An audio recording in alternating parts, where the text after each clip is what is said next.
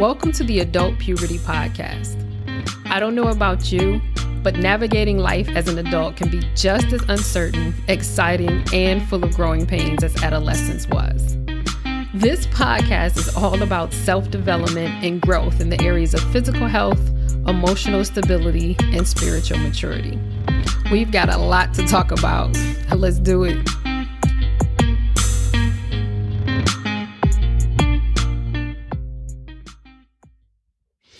All right, friends, welcome back to another episode of the Adult Puberty Podcast. You know, I realized that I never say my name. I just assume. So anyway, my name is Ebony and welcome to the Adult Puberty Podcast. I don't know. I heard another podcast and I'm like, oh, maybe I should say my name. I don't know. Anyway. All right. So today is a real talk, right? And it's a big deal. Real talk. It is a big deal, real talk, because I am sober as fuck today. 2 years sober. March 31st, 2022. I am 2 years sober. Yeah, I'm so excited and so hype. And it's just perfect timing that, you know, this is like podcast day. So I get to like share this with all of you guys. So, you know, I don't know if every year is going to be, you know, I'm going to be this excited because last night I went to bed as though like today was like my birthday, which I guess, you know, in a lot of ways it is. But, you know, year one was like just a lot, right? Like that year one could be a whole podcast in and of itself. But, you know, there was a part of me that wondered, you know, after I reached my 1 year sobriety, if I could keep it up, you know, and if I wanted to keep it up. And the answer is yes. I have arrived at my 2 years sober. And I feel like this last year was like intentional. You know what I mean? Not like the first year wasn't intentional, but it was like I said, the first year of sobriety is just a whole lot. But this second year, it was like, okay, I got a year under my belt. Let me really start. I don't know. I feel like I don't know, kind of came out of the fog and really was focusing on living a sober life, because even though I reached a year, it still hadn't clicked with me that I was sober. Right. And like this would be my life. So anyway, so I just want to kind of like talk about that. And so if there's anybody out there who is in recovery or thinking about being in recovery, I just want you to know that I love you. I support you, and don't ever beat yourself up, no matter where you are in your journey. So I'll just start with like what I did, because real talk, you tell somebody you're in recovery, and I know, at least for me, maybe I'm just dumb. When I heard before somebody say they're in recovery, I'm like, oh, what they in recovery from, right? Like that's probably horrible, but I did, I still do. So what did I do? So my thing was weed and alcohol, right? And so I'll kind of give you a background, right? So as a kid, and let me apologize, this might go a little bit over like my 15 minutes. Just cause I'm like so hyped, like I'm like really excited today. Like I'm really, really happy about this like milestone and accomplishment in my life. So I hope you are, you know, you can stick around, but if not, no worries. So anyway, as a kid, I was given beer to like calm my ass down, right? And so just a little bit. And so I remember seeing a picture of like, it was a beer in my hand and me like slumped over like sleep, right? In high school, and then like even before, I guess, high school, I would like go get little coolers, hide them in the refrigerator, drink them. But it was, it really wasn't about nothing. Like, I drank in high school, but not for real.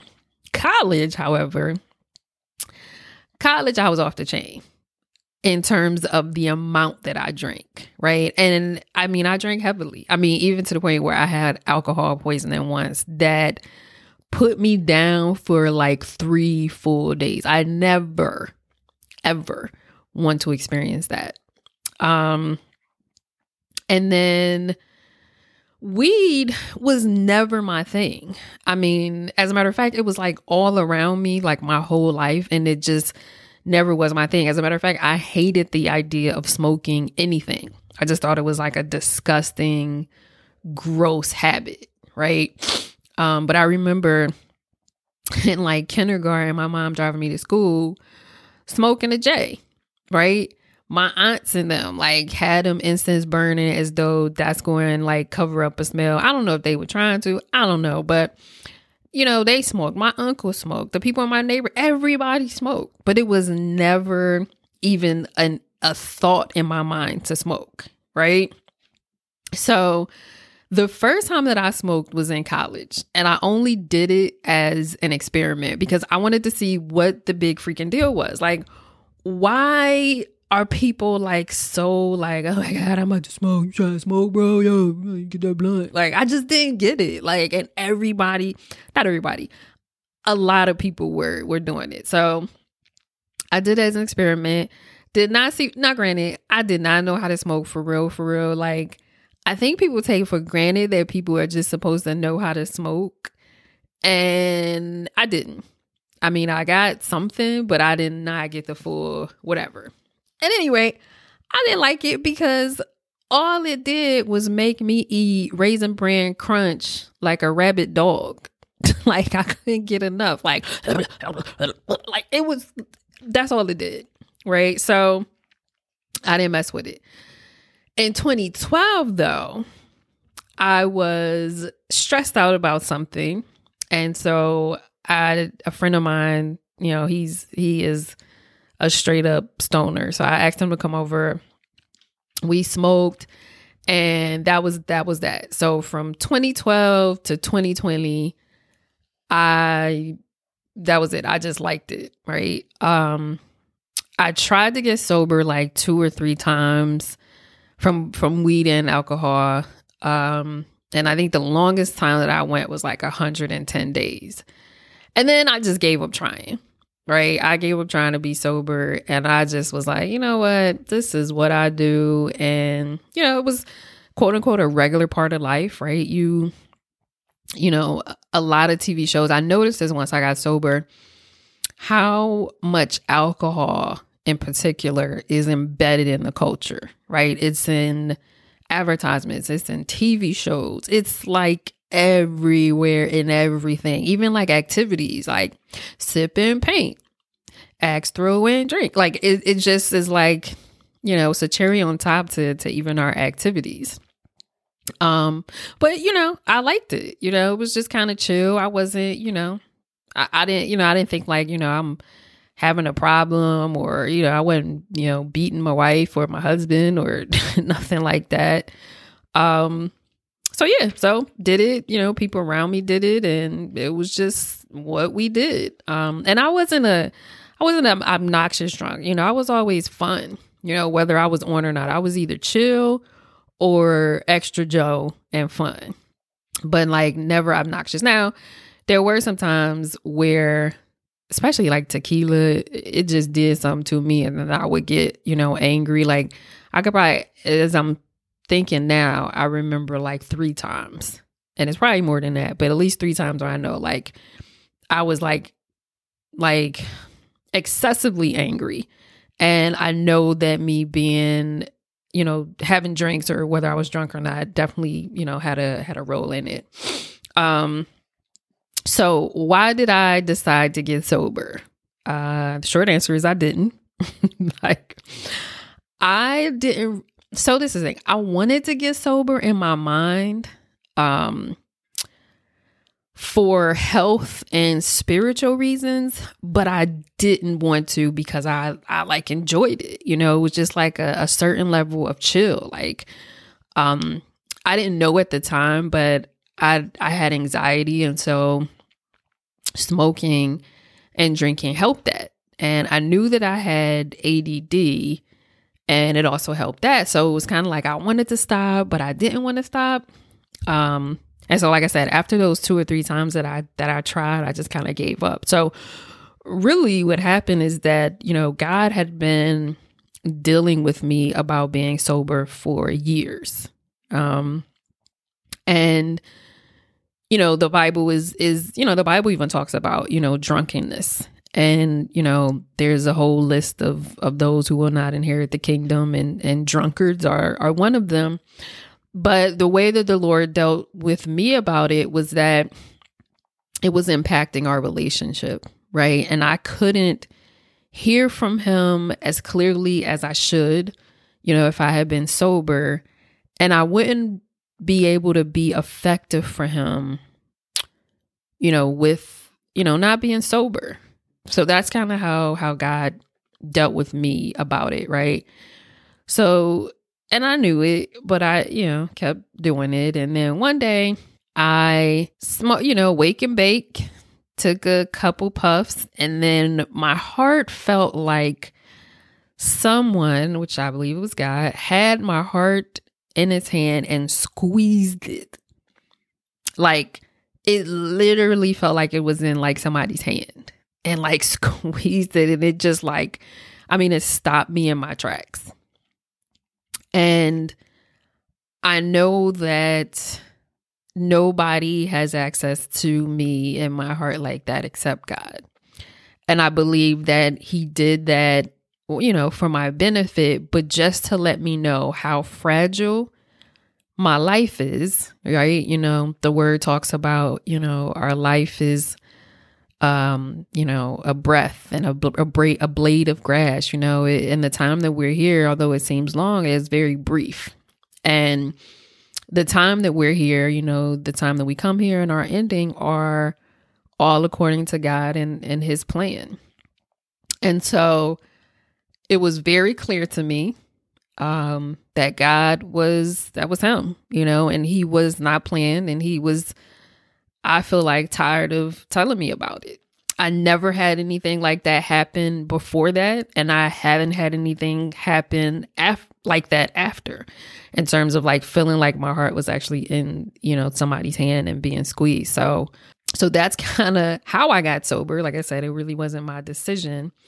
So the next thing I want to talk about is just like I said, I knew that I needed to, but it was just like, this is like regular. Like I wasn't doing anything that was like abnormal, you know what I'm saying? So I was justifying it, right? But it's funny how you're able to justify things according to people or the world around you, as though, I wasn't an individual that had my own path and my own, relationship with the Lord and, my own standards. But, there were some, I don't know, I guess I'll say low points and just some kind of signs that, I needed to quit or whatever. So one time I remember I was going to the liquor store. I don't know why I just didn't buy like cases.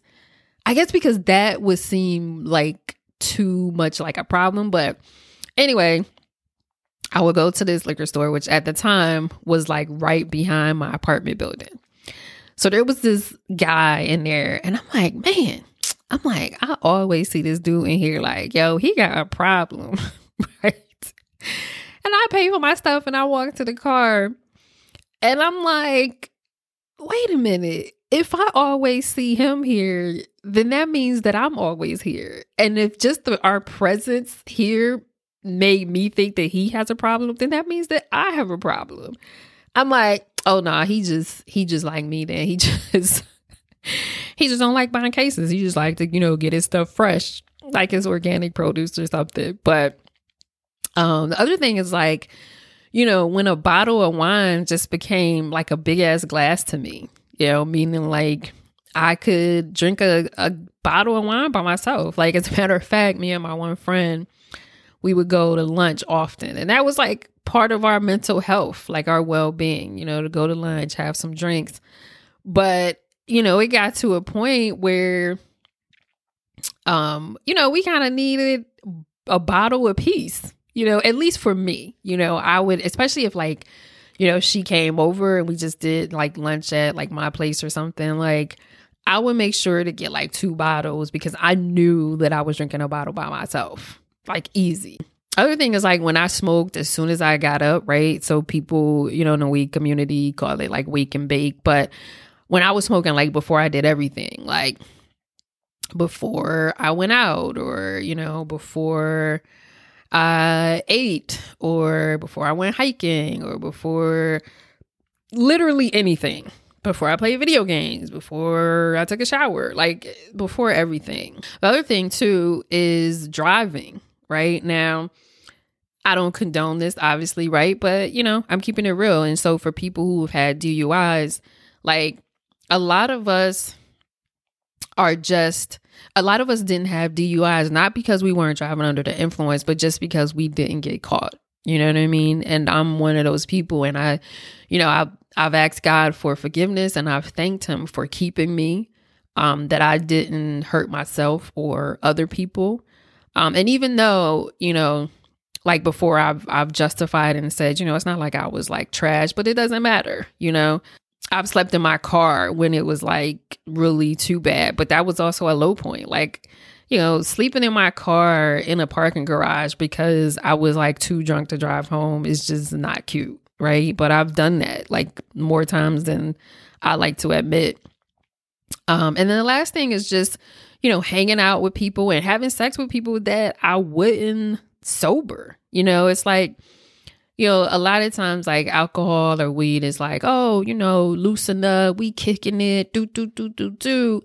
And even if, it was a friend with a benefit, the fact of the matter is if I was sober, I wouldn't have had sex with, whoever. Like I wouldn't have, or, a certain group of people, nothing, against them. But if I was sober, it wouldn't have been my choice of, places or people to hang out with. So even though, like I said, the culture is what it is and, I wasn't doing anything different than, whoever or whatever, there were clear signs to me and way more than this, but that let me know that I always needed to be sober. So, how do I support myself? So I will say one of the best things, my therapist at the time, I wasn't doing anything, right? I just like stopped, like that day that the Lord squeezed my heart, I got rid of everything, flushed all the weed, the alcohol, dumped it all out. Like it was like cold turkey, quit. But my therapist, was like, you really need some support. Like this, you can't do this by yourself. And I'm like, yeah, why not? So anyway, she told me about this organization that's based in Philly called Unity Recovery. So it's unityrecovery.org, Unity, UNITY, recovery.org. They, because of the pandemic, they were offering online Zoom meetings. And I feel like it was like, is it 8 meetings a day? So it's like 7 a.m., 9 a.m., 7 a.m., 9 a.m., 12 p.m., 3 p.m., 6 p.m., 9 p.m., and 11 p.m., I think. So there's like 7 meetings every single day, like even on the weekends, even on holidays. And so I started going to those meetings and I cannot thank Unity and the community enough, just because that was really, other than God, right? Obviously. But Unity Recovery was the only outside support that I had. And for a long time, I would go to those meetings and I wouldn't say anything, but just being in the room and listening, whether or not, somebody had, my issues, we all had a common thread of being controlled by something that we didn't want, and so that has been a huge, huge help. And I actually still go to meetings. The next thing is, something that they call harm reduction. So, doing a lesser of something. So I started drinking non-alcoholic beer because I was like craving beer for some reason.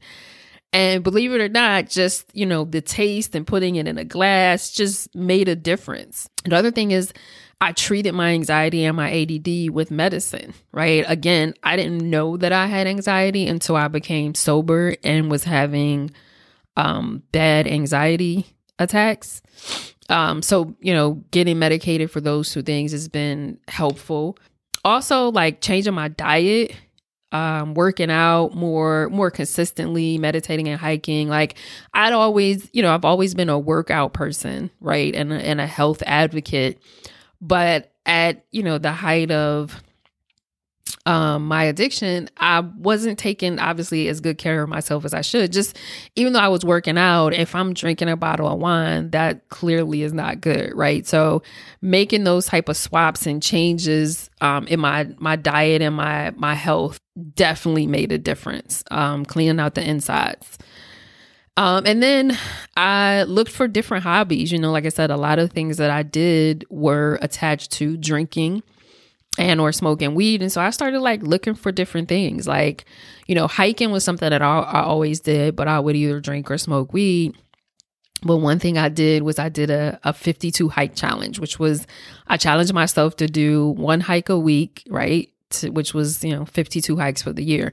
So just, little things like that. And then the last, but not least thing is just I removed myself from environments and, some people that I used to roll with that wouldn't necessarily be conducive to my sobriety. Now, granted, this whole pandemic thing helped with that a lot, but it also was really difficult because I was alone. And even though, I had, friends and some family who supported me in my sobriety, that was the majority of my time I was alone. And that was really, difficult.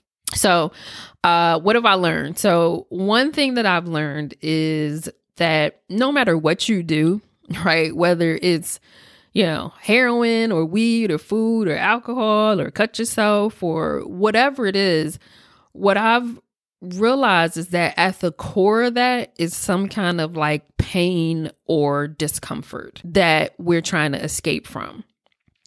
And you may not necessarily, think of it like that or even know what it is. Like for me, I hadn't been like sexually abused or anything like that. Like my discomfort was just anxiety, social anxiety and just the discomfort of my ADD. And then other part too is just, I just liked it. Some people just get on just because they like it. You eat because you like it, but there's also something else in addition to that, right? But I would say the biggest thing that I've learned is that, in trying to escape those things through, weed and alcohol, there is no escape from this life except death, right? And as harsh as that sounds, that's the reality. And I knew that I didn't want to die. So I decided to live as fully as I can and to learn to sit with and to deal with any pain and discomfort I was feeling in order to heal from it.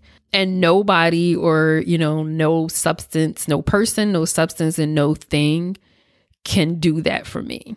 And so that, has been really, really helpful for me to help me to continue on to my journey. So yeah, friends, so that is it. I'm just excited for today. I have a silent hike planned. I am then going to Unity Recovery just opened up in Manioc in Philly, this place called the Volstead, which is a zero proof bar, which is like is vegan, but then it's also like they serve like cocktails that are zero proof, no alcohol, right? So they have a bar, you still get the vibe, and all of that, but it's for sober or sober curious people. And then I am going to treat myself to a massage. So I am excited for my soberversary today.